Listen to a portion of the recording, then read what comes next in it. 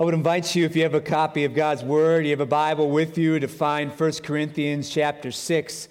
1 Corinthians chapter 6 will be a little bit everywhere this morning as we tackle this issue, but that will be our base text for this morning in 1 Corinthians chapter 6. And if you don't have a Bible, it'll be on the screen behind me. I still remember as a young, curious adolescent, spending the night at my friend's house, and before we got there, he told me about these magazines that he had acquired, and it piqued my curiosity. And I was already curious in that moment because of things that were happening in my life, but I'm particularly interested in seeing the content of what he described. And I remember when the house was quiet and everyone was busy doing what they were doing, I went to his room and found these and partook and looked at what was in there, things that my eyes had not seen up until that point, that I'd only imagined. And I thought, once this one time, I said, I'll fulfill my curiosity and I'll never do this again. But little did I know the next several years what they would look like in this ongoing battle and struggle where the Apostle Paul's words would ring true. I do the very thing that I hate. Who will save me from this body of death? And I know since that time in our world it's become more and more accessible than it ever has been. But this morning, my desire is not to give you a bunch of facts, although I will give you a few facts about the devastating impact on the world that pornography has brought, bringing shame, exploitation, horrors of all different kinds, terrible things done to people in the image of God, and those who are made in the image of God viewing these things. Today, I don't want to focus so much on the world that is out there, but how the world has come in here. How it's made its way into the church of God today.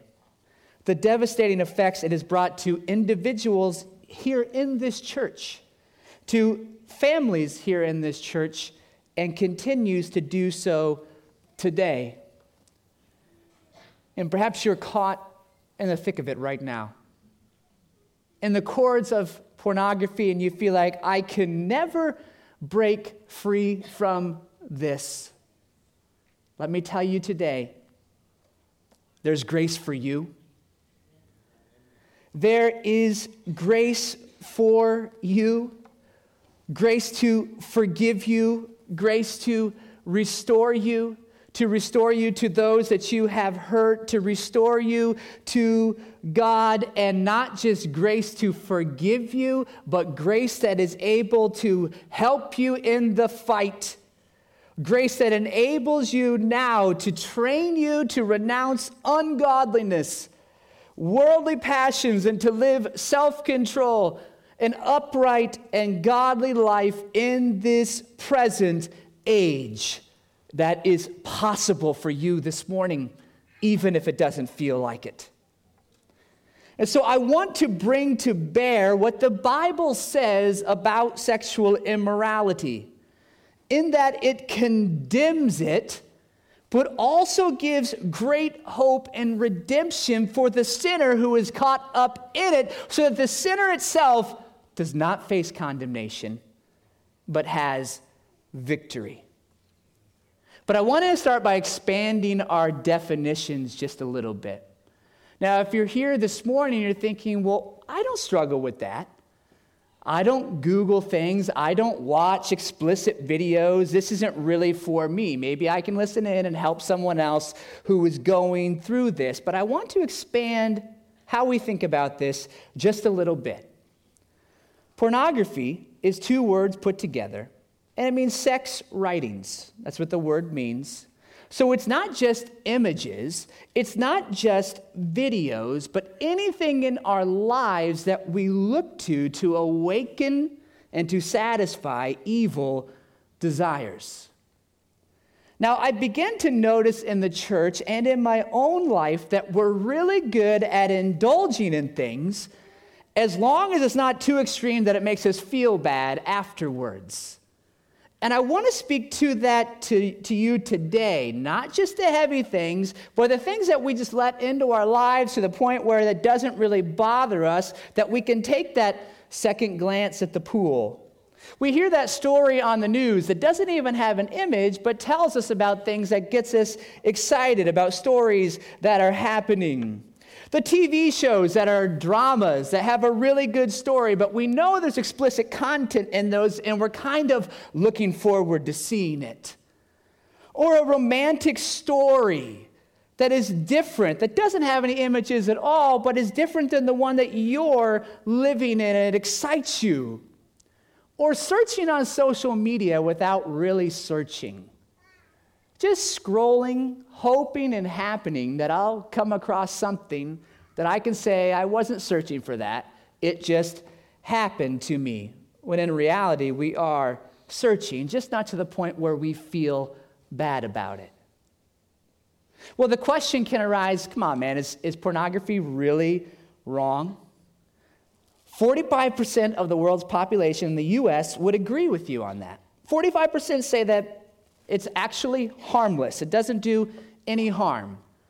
Now, I don't want you to laugh at this next statistic. I want you to just let it sink in, okay? 55% of teens say it's worse to not recycle than to look at explicit content. This is the world that we live in. It's just become a part of the culture. That's what we do. But what does the Bible have to say about it? What's God's plan for us in this area? 1 Thessalonians 4, verse 3 says this. It says, "For this is the will of God, your sanctification." That sanctification means growing in Christ, growing in holiness, that you abstain, that you stay away from sexual immorality. So what is God's will for me? Purity, to not be near sexual immorality. Now, if you look at that, as you see the word sexual immorality, that's actually the Greek word porneia, and that's the word that we get pornography from. Now, he's not talking about just adultery, not talking about just cheating on a spouse. He's talking about any and all kinds of sexual sin outside of marriage between a man and a woman. That's everything included in here that is included in this word. And Paul says, abstain from these things. And this is God's will, is for you to do so. He unpacks this even a little bit further when he talks about the Christian life in Ephesians 5, verse 3. He says, "But sexual immorality, all impurity or covetousness must not even be named among you, or is not even should even be a hint among you," as other passages say, "as it is not proper among the saints," that it is not proper among Christians. So Paul is not saying, I'm not only talking about the deep stuff, I'm talking about those desires that are everywhere. It shouldn't even be a hint of those things that are around you. And so in our passage this morning, I want to give us just some important things on the outset, and then 3 truths that will flow out of this morning that I think will be beneficial and helpful to us as we think about this in our world today and in our lives as a church. So 1 Corinthians chapter 6, verses 12 through 20. I'm going to read this. Listen in. Paul, through the inspiration of the Holy Spirit, says, "All things are lawful for me, but not all things are helpful. All things are lawful, but I will not be dominated by anything. Food is meant for the stomach, and the stomach for food, and God will destroy both one and the other. The body is not meant for sexual immorality, but for the Lord, and the Lord for the body. And God raised the Lord and will also raise up by his power our bodies." You see that God doesn't care about just your soul, but also your body. "Do you not know that your bodies are members of Christ? So that I didn't take the members of Christ to make them members of a prostitute? Never. Or do you not know that he who is joined to a prostitute becomes one body with her? For as it is written, the two will become one flesh. But he who is joined to the Lord becomes one in spirit with him. Flee from sexual immorality.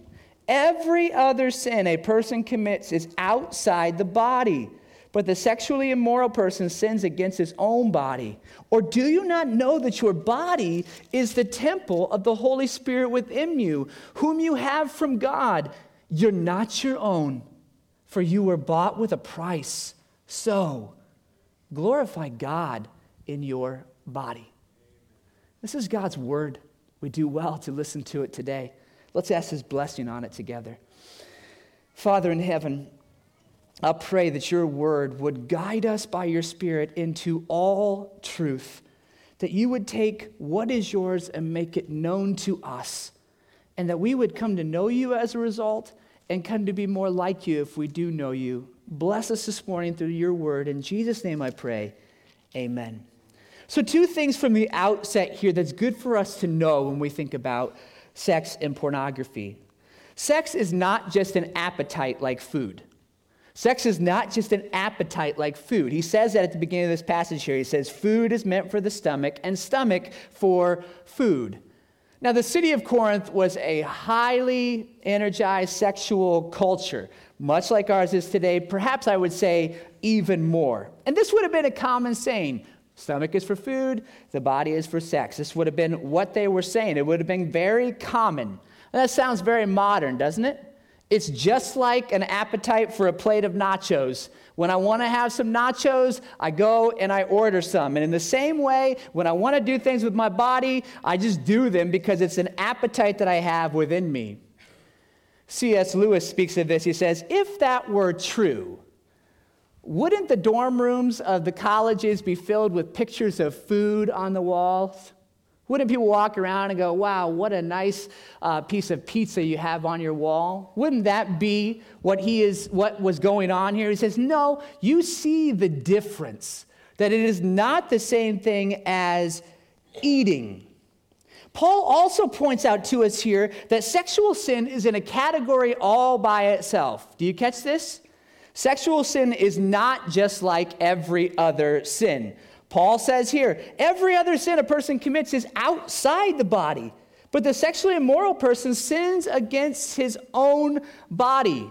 So sexual sin always starts in the mind, but Paul shows us that it's not just mental, it's not just spiritual, but unlike every other sin, it's also a sin against your own flesh, against your own body. John MacArthur says, sexual sin is not necessarily the worst sin, but is the most unique sin in its character. Its misuse corrupts us to the deepest level. So as if to say that this sin does not condemn us more than other sins, but you see the effect of it so much deeper than the others, don't you? The broken marriages, the loss of ministries, perhaps even sometimes the loss of a job, your ineffectiveness, your enslavement to this addiction. It is a sin in the category all of its own because of the effect that it has on us. But if we're not careful, we could think that pornography is the issue, and if we could just get rid of that, then everything would be okay. If we could just remove that, then we wouldn't have any problems. Well, that's wrong. And this is what I want to submit to us this morning. Pornography is the fruit, not the root. Pornography is the fruit, not the root. And another way to say it is pornography is the result, not the cause of problems. It's the result, not the cause of problems. And here's the first one for us to know this morning. Pornography is a result of a broken relationship. Pornography is the result of a broken relationship. God gave sexuality as his good gift to us, but we have vandalized it. We've destroyed it and made it our own, what we wanted to do with it. My second grade teacher was awesome. Her name was Mrs. Biggs. And she knew that as a second grader, I was struggling in mathematics more than anyone else in the class. And so she thought she would give me a helpful tool that I could take home with me. And they were these cassette tapes. And I could listen to them while I was in the car or at home. And what they did was they put subtraction different equations to music, to different drum beats, trying to make mathematics seem like it was fun. And so what they would do is the songs went something like this. It went it was called Subtraction Action is for You. And it went, 8 minus 3 is 5, 4 minus 4 is 0, 5 minus 3 is 2, subtraction action is for you. And I remember listening a couple of different times and thinking, okay, that's great, but you know what would be a lot more fun is if I put the wrong answers in there instead of the wrong one, or instead of the right ones. So I would sing it, 8 minus 3 is 0, 4 minus 4 is 1, 8 minus 3 is 2, subtraction action is for you. And I just thought it was hilarious. But I remember they had a catchy tune. And I was sitting at my desk at school one time, and I start humming this song. My teacher looks over, it's like, look at this. My education on these kids is paying off. And then I started to sing it. And 8 minus 3 is 0, 4 minus 4. And she came over, and she's like, why would you do that? So I gave you that to help you for your good, and you have destroyed it. And I just looked at her and I said, because I wanted to? Not quite in the same way, but God gives us his good gifts for our good, for our benefit. And we say, nah, I'm going to twist it for my own desires. Because of a broken relationship with God, because of sinfulness, we twist God's good gifts and make them for ourselves. You see, because God gave physical intimacy to be in a marriage relationship as a beautiful expression of intimacy and full commitment. So in reality, sex inside marriage is a picture of the relationship of Christ and his church. You don't believe me? Look at verses 15 through 17. It says, do you not know that your bodies are members of Christ? Shall then I take the members of Christ to make them members of a prostitute? Never. Or do you not know that the one who is joined to a prostitute becomes one in body with her? For as it is written, he's speaking of the marriage from the beginning in Genesis, he's quoting here, the two become one flesh. But he who is joined to the Lord becomes one in spirit with him. You see, this is a little hard to understand, but it's beautiful that when you come to know Christ, you're unified to him in every single way, both spiritually and, yes, even physically. And this very text tells us that the Spirit of God makes his home, his residence within us. We become the temple. And so when we come to know Christ, here's what happens. Christ fully knows us more than anyone ever does. He says, I'm going to know every single thing about you. But at the very same time, Christ says, and I'm fully committed to you. When I find out the bad stuff that I already know and those things come to bear, I'm not going anywhere. We are forever connected. What is the church of God called in the scriptures? The body of Christ. It's also called the bride of Christ. So the marriage relationship points us to a greater relationship between Christ and his church. And here's what happens in a marriage relationship. At its core, what God intended it to be was total commitment and total intimacy. To be fully known and fully loved. And if you can love someone this way and experience the benefits of being with that person fully, he says this is a reminder of what it's going to be like someday when you stand face to face before Jesus and he loves you in a way that you never could love a spouse. How you should have, but he will love you in this moment now and in the future. So sex, in a sense, is a signpost, Tim Keller points out to us, of our relationship with Christ.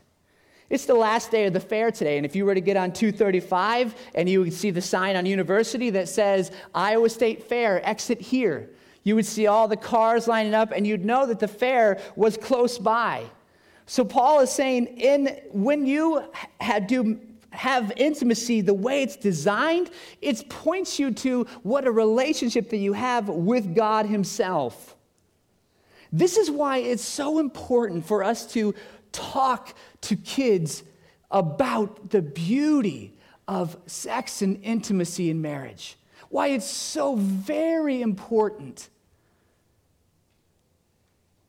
I was such a curious kid growing up. And I wanted to know these things. Why are these desires within me? And I turned to the world to find these things.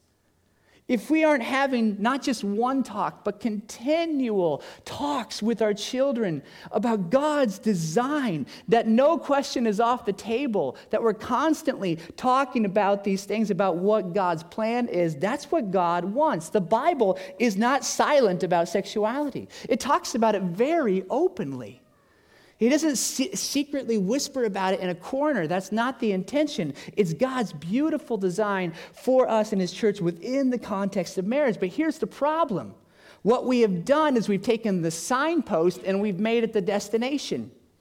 We built our lives around the signpost. You get off on that interstate and you see that the Iowa State Fair sign and you say, oh, look, let's get out. You're on the side of the road and you're like, kids, jump out. And there's cars running by and you're like, well, where's the butter cow? This doesn't look anything like the fair, right? Because we've made what God doesn't want to be ultimate, but points you ultimate, the ultimate thing in our lives, and that's where it becomes wrong. That's where it becomes dangerous. We must remember that all of our longings, even our desires, are for a greater desire, a relationship that we were supposed to have with Jesus, but because our relationship was broken, we don't have. Now, very practically, number 2, we need to understand that pornography is the result of dwelt on sinful desire, or the result of dwelling on sinful desire. So this summer, I had the opportunity to speak at a couple different places, and when you speak beyond what's required of you of the church and things like that, those places will often pay you for your time. And I've done that a lot, and usually the honorariums that I get, I take them home, and I pay off some kind of bill that I owe, right? But this time I thought, you know what? I'm going to enjoy the fruit of my labor a little bit and buy something with what I received. And I've been getting into running, and I'm really tired of the Bluetooth headphones that I've had. Now, the problem is that I usually buy them at TJ Maxx, which is the wrong place to buy Bluetooth headphones, right?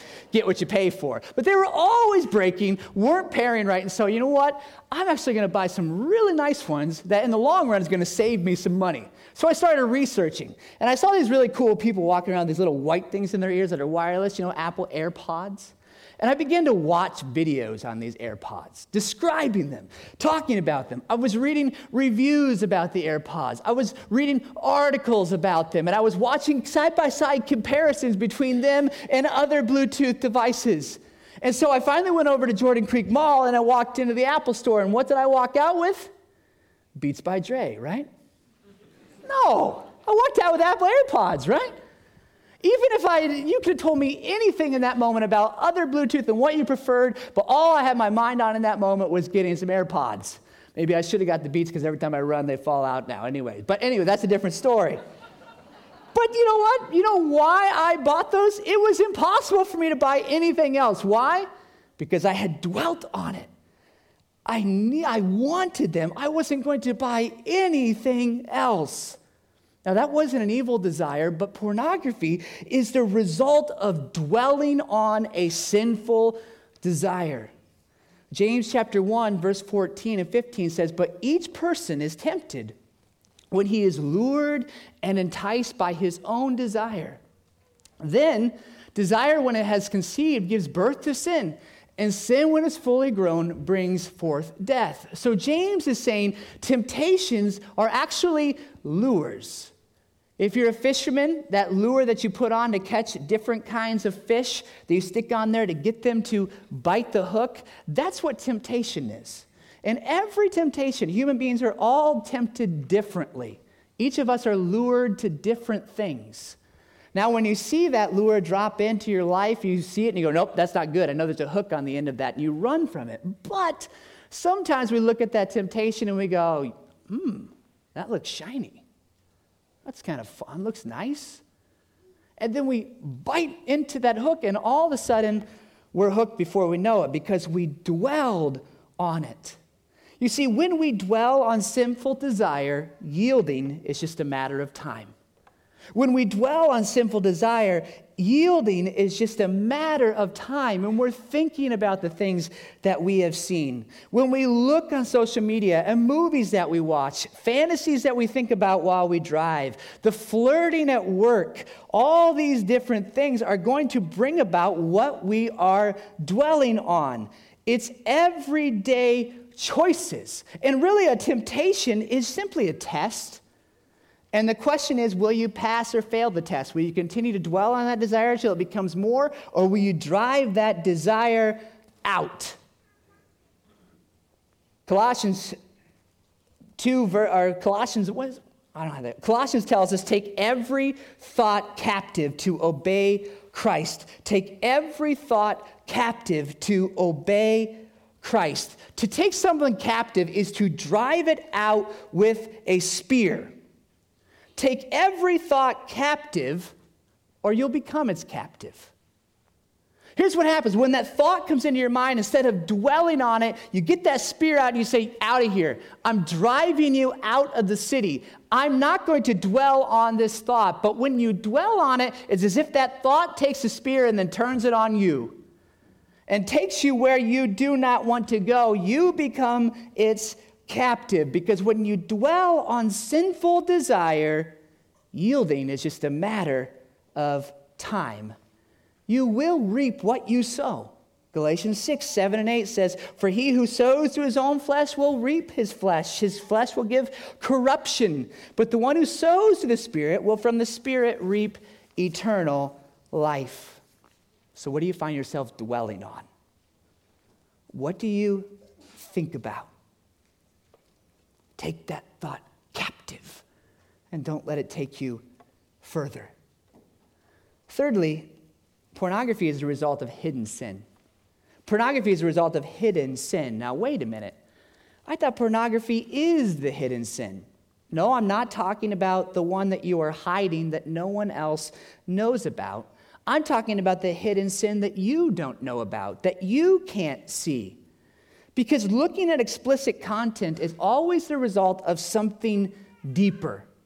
There's a deeper sin that's going on that has led you to that moment. Maybe it's control. You say things like, I have no control over anything in my life.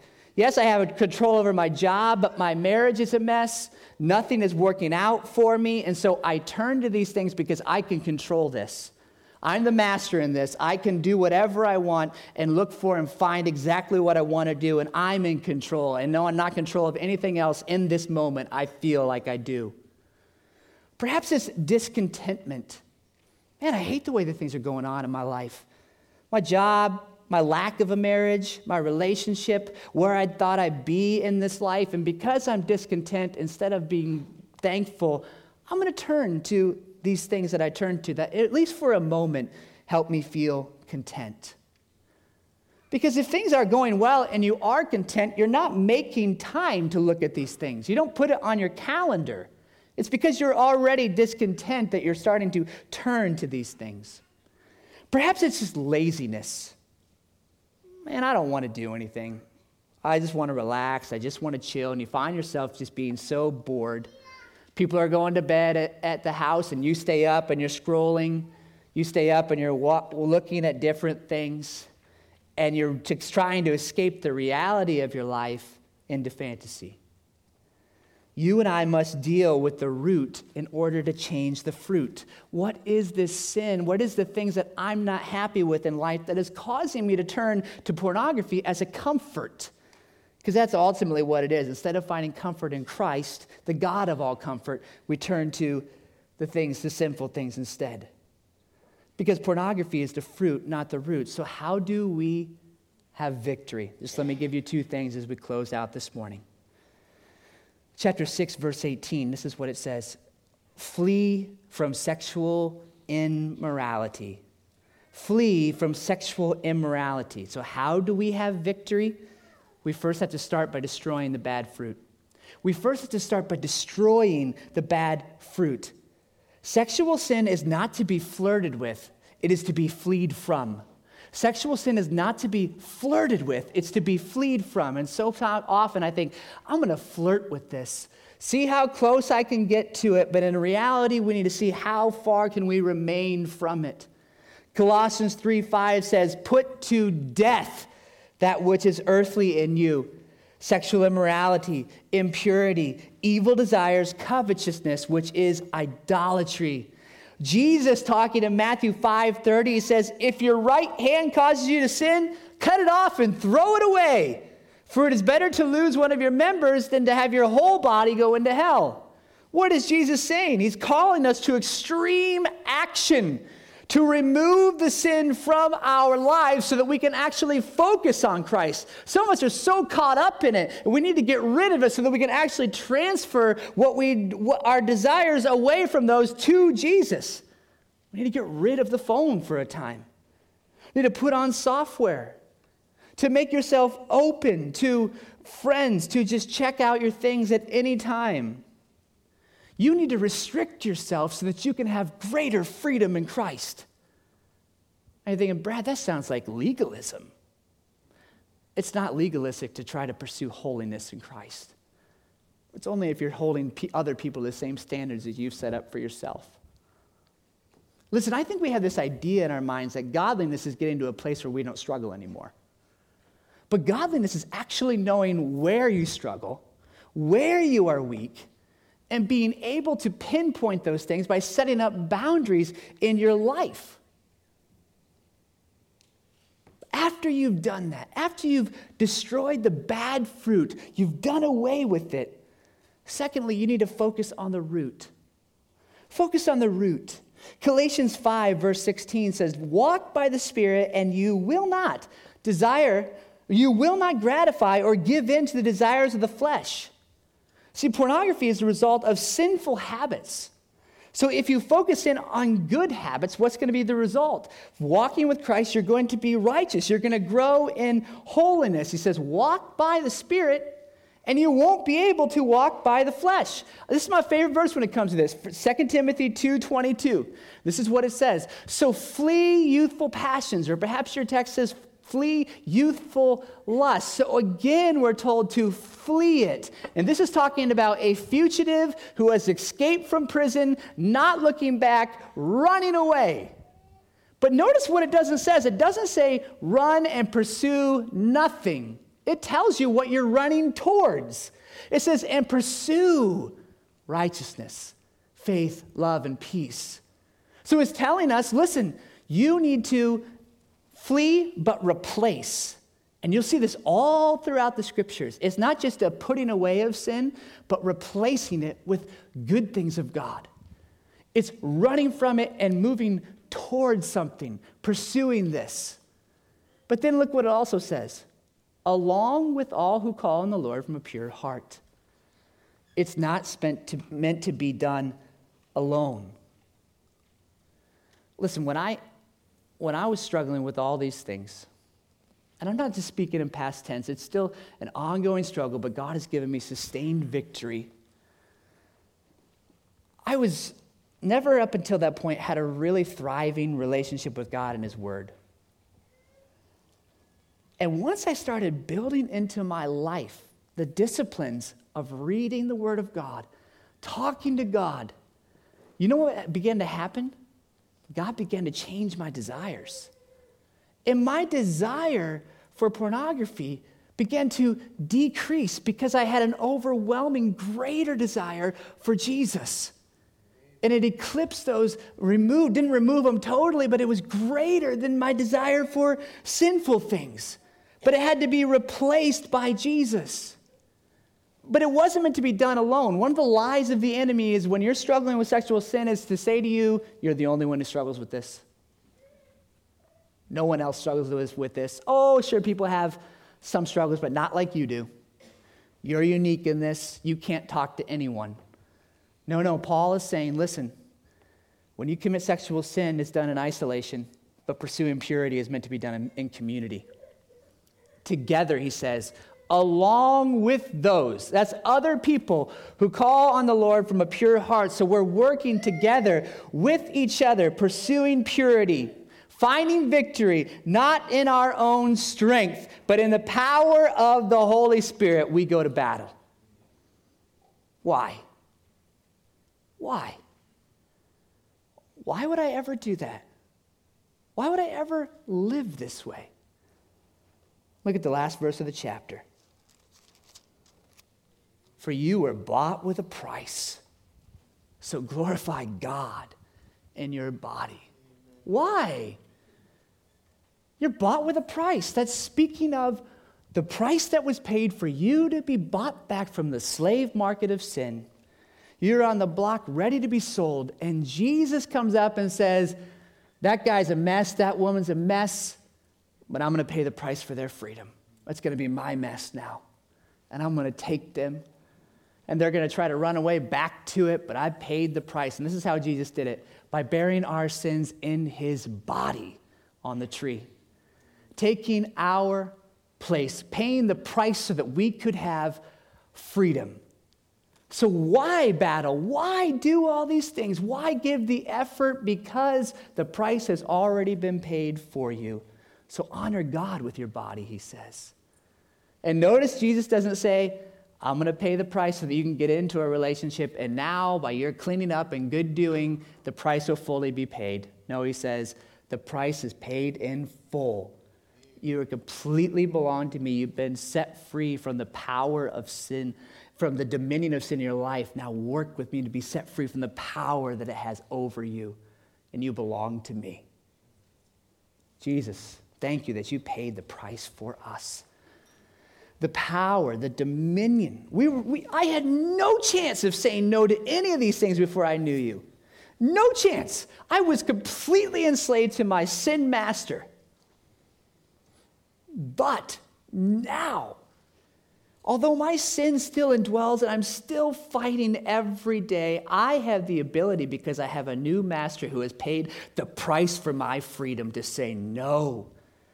Not in my own strength, but because God, the Holy Spirit, Jesus through his death and resurrection has paid the price that the Holy Spirit resides inside of me so I can have freedom and victory in this life. Oh God, I pray for Saylorville Church that we would pursue purity. I pray, God, that we wouldn't judge the impurities of the world, but we would look at the impurities in our own hearts. Think about where we fall short and cry out to you for forgiveness. God, I pray for the one that's here this morning that doesn't know you, that they would trust you for a relationship.